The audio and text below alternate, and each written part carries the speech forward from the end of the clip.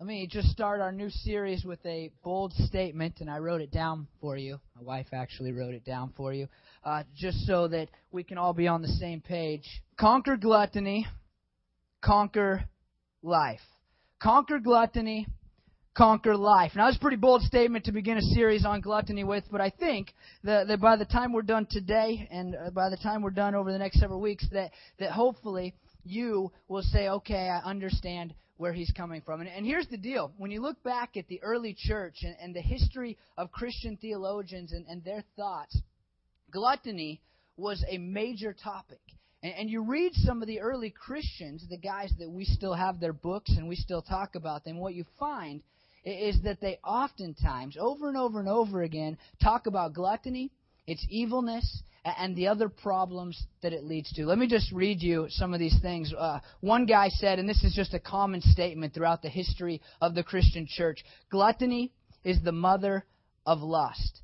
Thomas à Kempis said, when the belly is full, debauchery knocks at the door.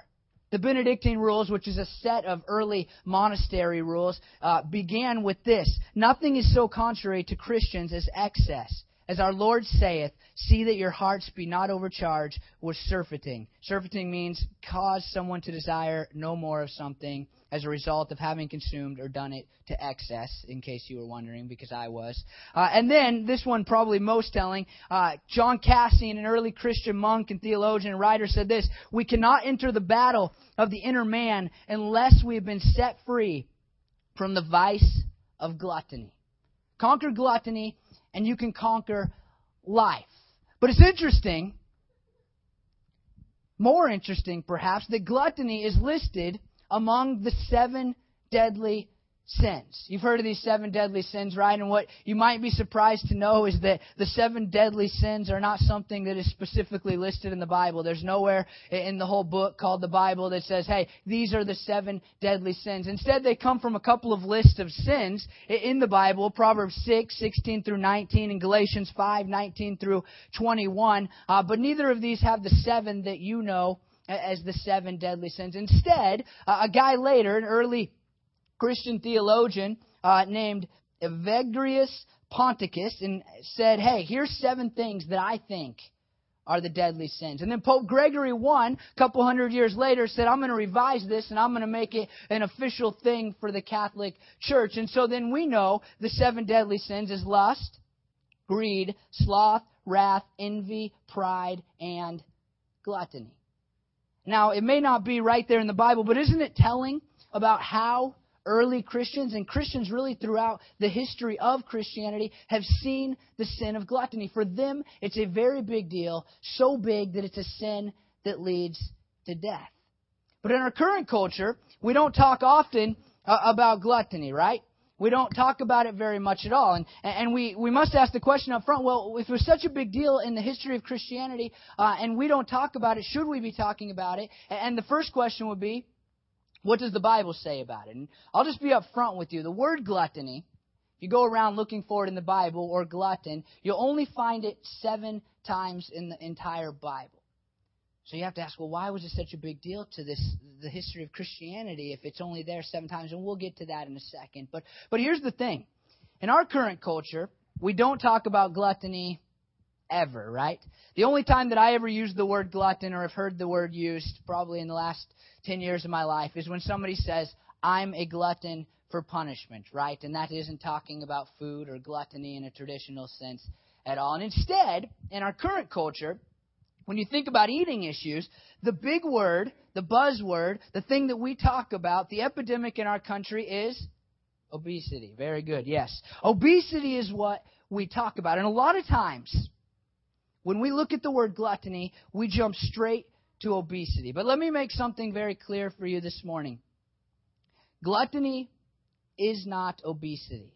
Gluttony can lead to obesity, but gluttony is not obesity. Let me just explain to you how obesity works. Basically, if you put more calories into your body than you take out of your body through physical activity, then you gain weight, and eventually you will be obese. That is plain and simply how it works. But gluttony as a sin is far different than that, and far more spiritual in nature. Now, here's the other reason that I know gluttony isn't simply obesity. Because here's the deal, and this is where this sermon series started to begin. The foundation for it starts about a year ago in January, and God really began to convict me of my gluttony. Now, here's the deal. Nobody has ever convicted me or said, hey, you are obese. I mean, I'm not an obese person, right? But yet, God has spoken quite clearly to me and said to me, you need to work on your gluttony. Now, what's really sad for me is this. Usually when I preach a sermon or a sermon series to you guys, I try to get up here and I try to have worked through the things that I'm about to teach you. For example, we just did a heaven series, and before I got up here and I preached, I really tried to be impacted by the greatness of heaven and God's presence there and how much hope we have in the place called heaven before I got up and started telling you about it. When I preached the series on finding advice from above, getting God's guidance in your life, I tried to be a person before I got up here that was actively seeking and trying to follow God's will for my life. But here's my confession right up front, and it's an honest confession. I don't say it lightly. I am a glutton right now, and we will work through this series together. But what I need you to know, besides Chad is a glutton, is that I am not obese, and so we cannot equate obesity and gluttony. That's something that you need to know. And here's the other thing that you need to know. It's this, that gluttony is not simply overeating. I know already, as soon as the word gluttony came out of my mouth, you're like, oh, he's going to make me feel bad for Christmas and Thanksgiving, and I had a little bit too much food on New Year's Day, right, when I was watching football. And I know that's right to where your brain jumps. But I think as we go through the series, we'll find that gluttony is not simply overeating. Let me tell you how I know that. First of all, in the Bible, feasts are a big deal. And it's God who institutes the feast. He says, I want you to all come together and I want you to eat a whole bunch of food. And what's even crazier is that God sometimes gets mad in the Bible because people aren't having the feast that He has said that they need to have. And so gluttony in and of itself is not simply overeating. You can go out and you can overeat today after we're done with church, and you might not be committing the sin of gluttony. Here's the other reason that I think we know that overeating is not gluttony. They're not synonymous. It's this. Jesus in the New Testament is accused of being a glutton. And it happens because he's eating with tax collectors and sinners, as the Pharisees said. And this is what I think it tells us about Jesus. I think that Jesus every now and then enjoyed a nice big meal with some of his rich friends. It was probably good food, better food than most of the Jewish people would have had at the time. And so the Pharisees look at him and they say, hey, you're a glutton. But we know, hopefully we know, that Jesus was not a sinner in any way, and therefore Jesus could not have committed the sin of gluttony. Here's the other thing that really helps us to know that gluttony cannot be simply overeating. In Matthew 15, this is what we read. Jesus called the crowd to him and said, listen and understand. What goes into someone's mouth does not defile them, but what comes out of their mouth, that is what defiles them. And his disciples seem baffled by this because they know all the Jewish dietary restrictions, and they're thinking, how can he be saying this? I mean, what is he talking about? I know that when I eat something that has hooves or I eat something that I'm not supposed to, then that makes me a sinner. And here's what Jesus says in verse 17. Don't you see that whatever enters the mouth goes into the stomach and out of the body? But the things that come out of a person's mouth come from the heart, and these defile them. For out of the heart come evil thoughts, murder, adultery, sexual immorality, theft, false testimony, slander. These are what defile a person, but eating with unwashed hands does not defile them. So I think Jesus here says, look, what you eat, and I would say how much you eat, cannot defile you. It can't cause you to sin. But what is true is what some theologians said. Thomas Aquinas, for example, referencing what Jesus said here, said gluttony isn't about what we eat, but about our attitude toward eating. And then Augustine said, I fear not the uncleanness of meat, but the uncleanness of desire. And so we look here and we see, I believe in Jesus, I believe in these early theologians, that gluttony is not about the things we put into our mouths. It is about the attitude we have towards eating. And so here's the question. I mean, it's important, and it will be kind of the basis for everything we do here. I mean, what is the attitude about eating that we should call gluttony, right? And there's a few words, 3 words to be exact, that are used for gluttony in the Bible. And the New Testament words don't help us very much. And in fact, one of them points to one of the symptoms of gluttony, and that's the word gastor, appropriately worded in my opinion, and it's simply a reference to a big belly. It can refer to a woman who is pregnant, or it can refer to a man who is all belly, as they say it. And so one of the words used in the New Testament simply describes a symptom of gluttony. But when you look to the Old Testament, and you look at the word gluttony there, and gluttony is spoken against much harsher in the Old Testament, then you find a word that begins to show us the attitude that is the sin of gluttony. In the Old Testament, the word that is used is a Hebrew word, zalal. And this word comes from a root word that means to be shaken. And so the idea that the root word would have been from is when wind comes through and the branches are all shaken, or when there's an earthquake and the ground is shaken. And so the Hebrew people took that root word and they started to apply it to everyday language. And what it became known to mean is simply to make light of, as in the branch that's being made light by the wind, or the ground that's being made light by the earthquake. And so in everyday language, this would have simply meant to make light of something that we say, right? Don't make light of that situation. It's a big deal. And so that's the word that gets translated gluttony in the Old Testament. And so the people would use that word if they dishonored or disrespected somebody, for example. If you looked at somebody and you said, I don't think very highly of them, I don't think that person is worth very much, then you would be making light of them. You would be committing zalal against them. But the other way that it's used in the Old Testament is towards food. And that is where we get the word gluttony. And so here it is. This is the attitude of gluttony. Here's what I believe gluttony is. And this is not the English definition of gluttony. You can go look it up and it will say that you are a person who eats too much. I mean, that's plain and simple. But here's what I think a biblical concept of gluttony is, and what we will be using moving forward. And it's this: to make light of the food that we eat. Or in other words, to not take seriously the food that we eat. Now, this is good news, right? You're thinking, if you're like me, I take very seriously the food I eat. I don't have a glutton problem. You should see me get into a Mexican restaurant. The way I attack the chips and salsa, it's a very serious deal. I mean, I'm getting the salsa by me so nobody else can get in there. And I got the chips, and I'm ordering a second one because I know it's coming. And you should see the way that I approach ice cream. I mean, I'm serious. I could be an ice cream tester for a living. If I ever get fired at this church, I'm going to go out and I'm going to seek a career in ice cream testing, because I'm very serious about it. I get it in there, and it's like wine testing for some people, ice cream testing for me. And so you're thinking, oh, that's a great definition of gluttony, because there's no way that I would ever not take food seriously. But I need to add one thing to the definition that's going to make you take a step back and go, oh, I hate this sermon series already. And here it is. Ready? I think that what gluttony is, given the context of the Bible and the commands that God makes using the word zalal in the Old Testament, is this: not taking food seriously in regards to your relationship with God. That's worse. Not taking food seriously in regards to your relationship with God. And so here, let me just ask you one question. If you can't answer it correctly, then you probably have a little bit, at least, of a gluttony problem. And here it is. When is the last time that when you ate food, you considered God before you decided what to eat? If you can't think of it, then this sermon series is for you.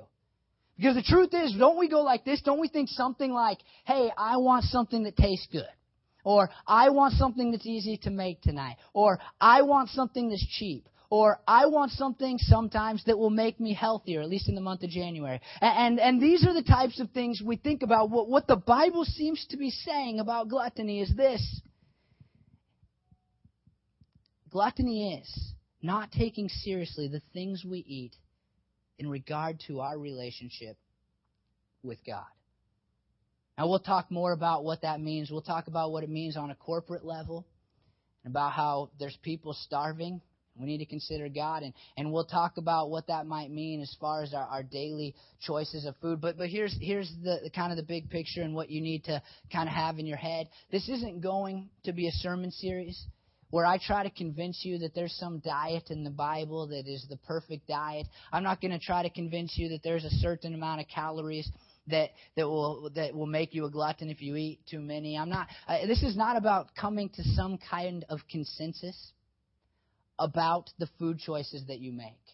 But my goal, my hope in this sermon series is that you will become a person that says, hey, when I eat, or when I do anything, I do it because of my relationship with God. I mean, here's the thing. If you conquer gluttony, you conquer life.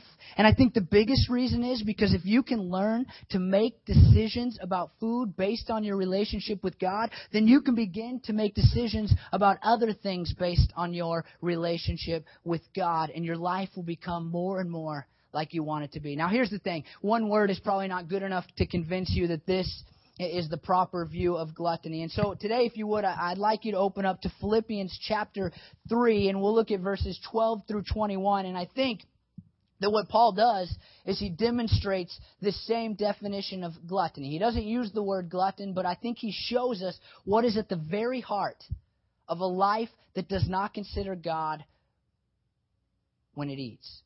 And so, if you open there, let me give you a little background information. The book of Philippians is a letter written from Paul, the apostle that's in the Bible, to a church in Philippi. And he's writing this letter from a prison. And he's very... sad's not the word, but he's upset with his situation in life because he's locked up in this prison and he can no longer minister in the ways that he wants to. He's been beaten. He's been persecuted. He has been treated absolutely horrible by the people around him. And yet he's writing this book to this church, and he's talking about their progress and joy in the faith. And so the letter is written to this group in Philippi that they may become more like God wants them to become. And so Paul even says, hey, you know what? I'd rather just die and be with Christ, but I know that I need to continue on in this body for your sake so that I can minister to you. And check out here in verse 7. I'll start there and we'll pick up in verse 12. But listen to verse 7. But whatever were gains to me, I now consider loss for the sake of Christ. What is more, I consider everything a loss because of the surpassing worth of knowing Christ Jesus my Lord, for whose sake I have lost all things. I consider them garbage, that I may gain Christ and be found in Him, not having a righteousness of my own that comes from the law, but that which is through faith in Christ. And now with the progress and joy in mind, in verse 12, talking to the Philippians, saying, I want you to move forward in your relationship with God. I want you to be all that God has intended you to be. Listen to these words. Not that I have already obtained all this, or have already arrived at my goal, but I press on to take hold of that for which Christ Jesus took hold of me. Brothers and sisters, I do not consider myself yet to have taken hold of it. But one thing I do, forgetting what is behind and straining toward what is ahead, I press on toward the goal to win the prize for which God has called me heavenward in Christ Jesus. Now here's the thing. Paul is saying, look, I'm striving to live a life that reflects my belief in the gospel. If you don't know, Paul was a man who persecuted Christians. He hated Christians. And then one day, God said, hey, you're persecuting me, and I want you to become my follower. And from that day on, Paul just said, look, I'm sold out to this gospel thing because I understand the truth of it. Paul understood this. I was a wretched sinner that did wretched things that hurt the church of Jesus. And yet through His cross, through Him dying, I was able to be reconciled to God because He died so that I could be forgiven for the wrongdoings in my life. And so Paul is passionate about this. And when you read this, he's saying, look, I am striving to live out that belief. I understand that God sent His Son to die for me, and so I'm trying to live a life that reflects that, a life that remembers that someday I get heaven because Jesus suffered hell on the cross. And then we pick up verse 15. All of us then who are mature should take such a view of things. And if on some point you think differently, that too God will make clear to you. Only let us live up to what we have already attained. Join together in following my example, brothers and sisters, and just as you have us as a model, keep your eyes on those who live as we do. This connects with our sermon from last week, and if you weren't here, brief synopsis, I said this, that all of us will follow an example in our lives. We will follow the example of another person, and that's what we do. And Jesus is our ultimate example, but the truth is we need to work at being examples, good examples for other people, because somebody is following us. And Paul says this, hey, I understand that I'm an example for you, and I'm striving to live for Jesus, and so, hey, I want you to live like me because I'm trying to live like Him. And he says, hey, if there's somebody else that you know that's also striving to live for Jesus, then I want you to strive to live like them. And so Paul looks at these people and he says, here's what it's all about. It's about following the example of a godly person so that you can become more and more the person that God has called you to be. And then in verse 18 he says, for as I have often told you before, and now tell you again, even with tears, many live as enemies of the cross of Christ. Now here's the thing. We don't know why Paul is in tears, why he brings up his tears here. But I think there's only really two good options. One is that Paul is in tears when he thinks about the enemies of Christ because they are his enemies. And when you look at the story that I just described about Paul preaching the gospel and getting beat and getting arrested and being hurt over and over and over again, I think Paul looks at these enemies and he thinks about them and thinks, if they weren't the enemies of Jesus, then they would just treat me better. I wouldn't be suffering in the ways that I'm suffering. I wouldn't be in this jail cell right now. So I think part of Paul in these tears is he's thinking, man, these enemies of Christ are my enemies too. And it's just totally changed my life, and it makes life difficult for me. But here's the other thing that I think, and if you read about Paul and you study his life, I think this has to be involved. I think Paul looks at the enemies of Christ, and he recognizes that those people are destined for destruction in hell.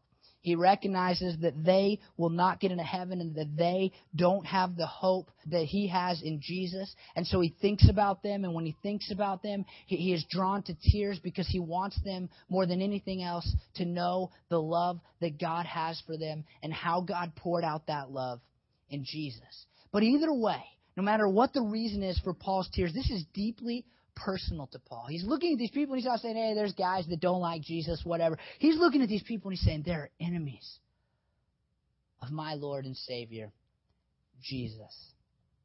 And here's how he describes them. Pay very close attention to this.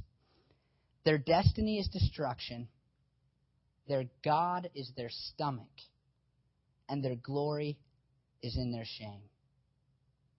He describes enemies of Jesus in three ways. One, their destiny is their destruction. Like I just mentioned, someday people will be destroyed that are apart from Christ, and they will spend eternity in hell. That's just the simple truth of it. I'm sorry that so many people out there want to sugarcoat that, but that is the simple truth of it. And Paul recognizes that about enemies of Jesus.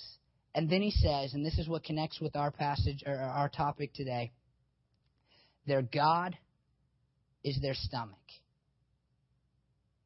He says these people who are enemies of Jesus, they only live for one thing, and that is to fulfill the cravings of their stomach. And I think Paul would add, if he wasn't being metaphorical, the cravings of their physical nature.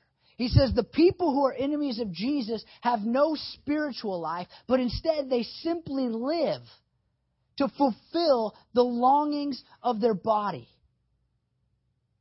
Paul says, look, if you want to talk about the enemies of Jesus, just look at the life that they live. And the only reason they have to live is to make themselves feel better. And here's what it says about gluttony for me, especially because the word Paul uses here, their stomach. He's saying, look, if you're not considering God when you make decisions about food or anything else, then you are worshiping something else. You are committing idolatry. And here's what's at the very heart of gluttony. If you are not taking seriously the food choices that you make based on your relationship with God, then in some way you are worshiping yourself and the food that you eat. I believe that the reason that the early church and the history of the church has made such a big deal about gluttony is because they recognize that if we are not taking seriously the food we eat based on our relationship with God, then we are in some way worshiping us. And so here's what you need to know about gluttony today, and based on what Paul is saying here. Paul is looking and he's saying, look, if you don't take seriously food, your relationship to God, then you're acting in some ways like an enemy of Jesus. That's humbling for me. I'll just be honest with you, because I am a glutton, like I said, and I'm preaching to myself as much as I'm preaching to you today. And the truth is that somewhere in me, too much in me, is a worship of self. And I see it maybe most clearly in the way that I approach my decisions about food. Saying, look, I'll eat based on what makes me feel good, what sounds like it will taste good, whatever fulfills the carnal nature, my physical body, whatever makes that feel good.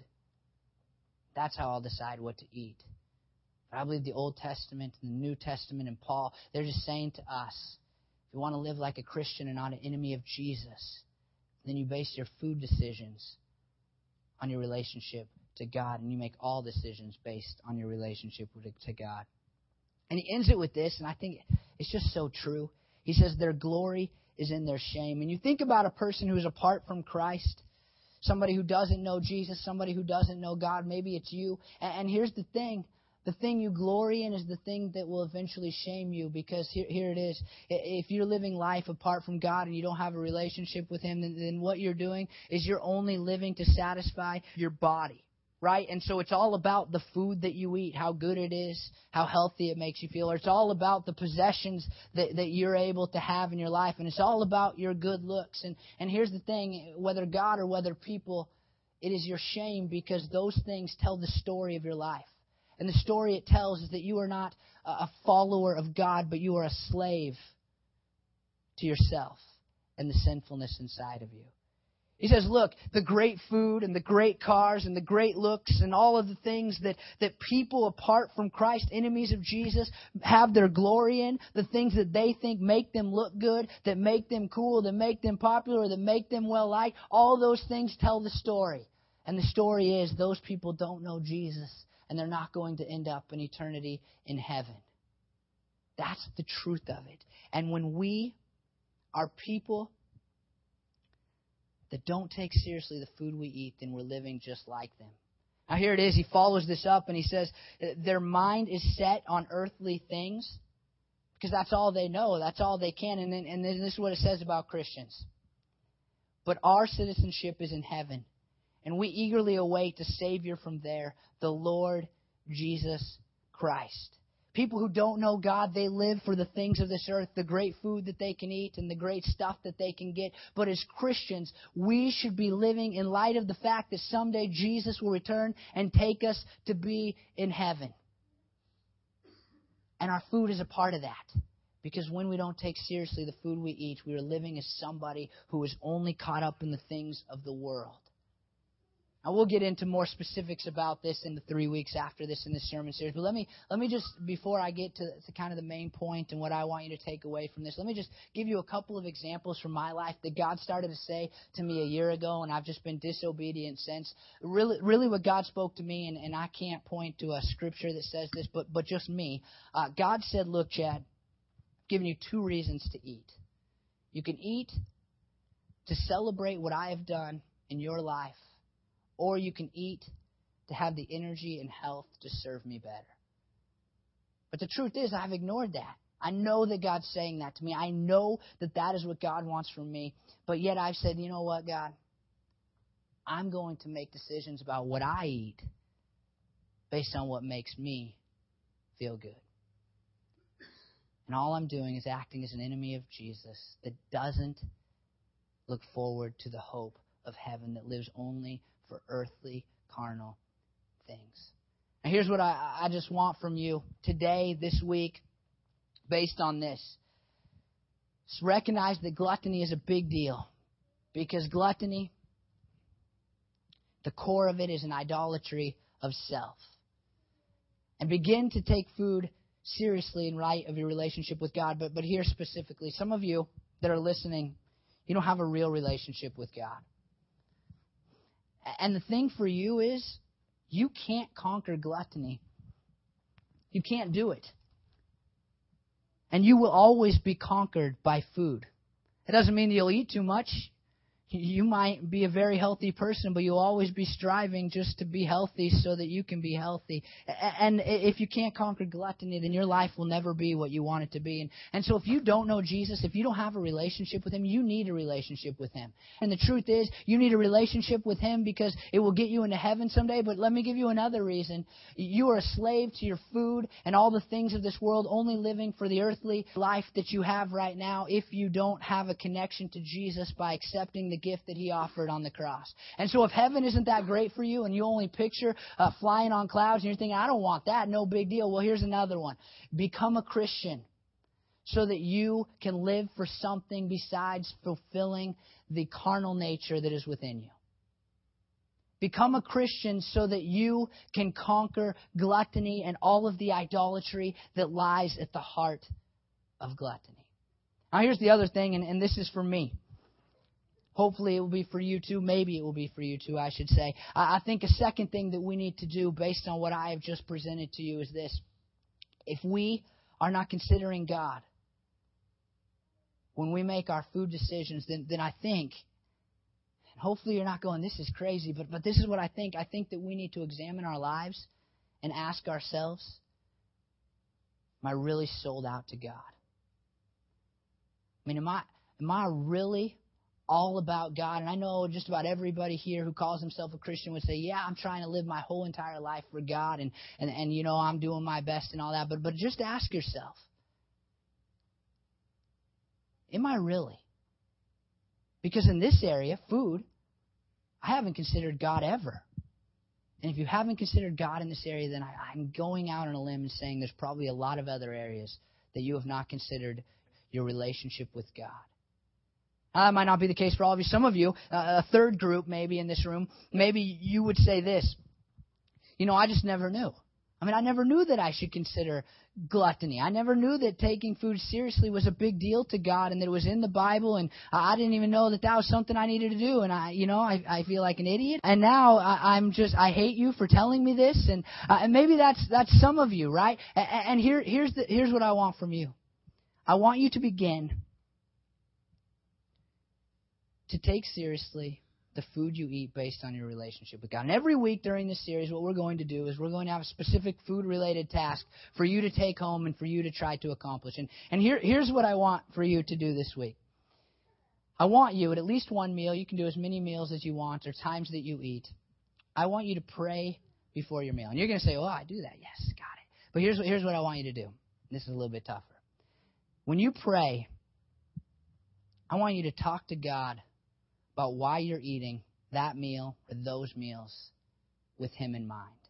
Let me just give you a few examples that I jotted down. You could say something like this: God, I'm eating this because I need nutrition to serve you tomorrow.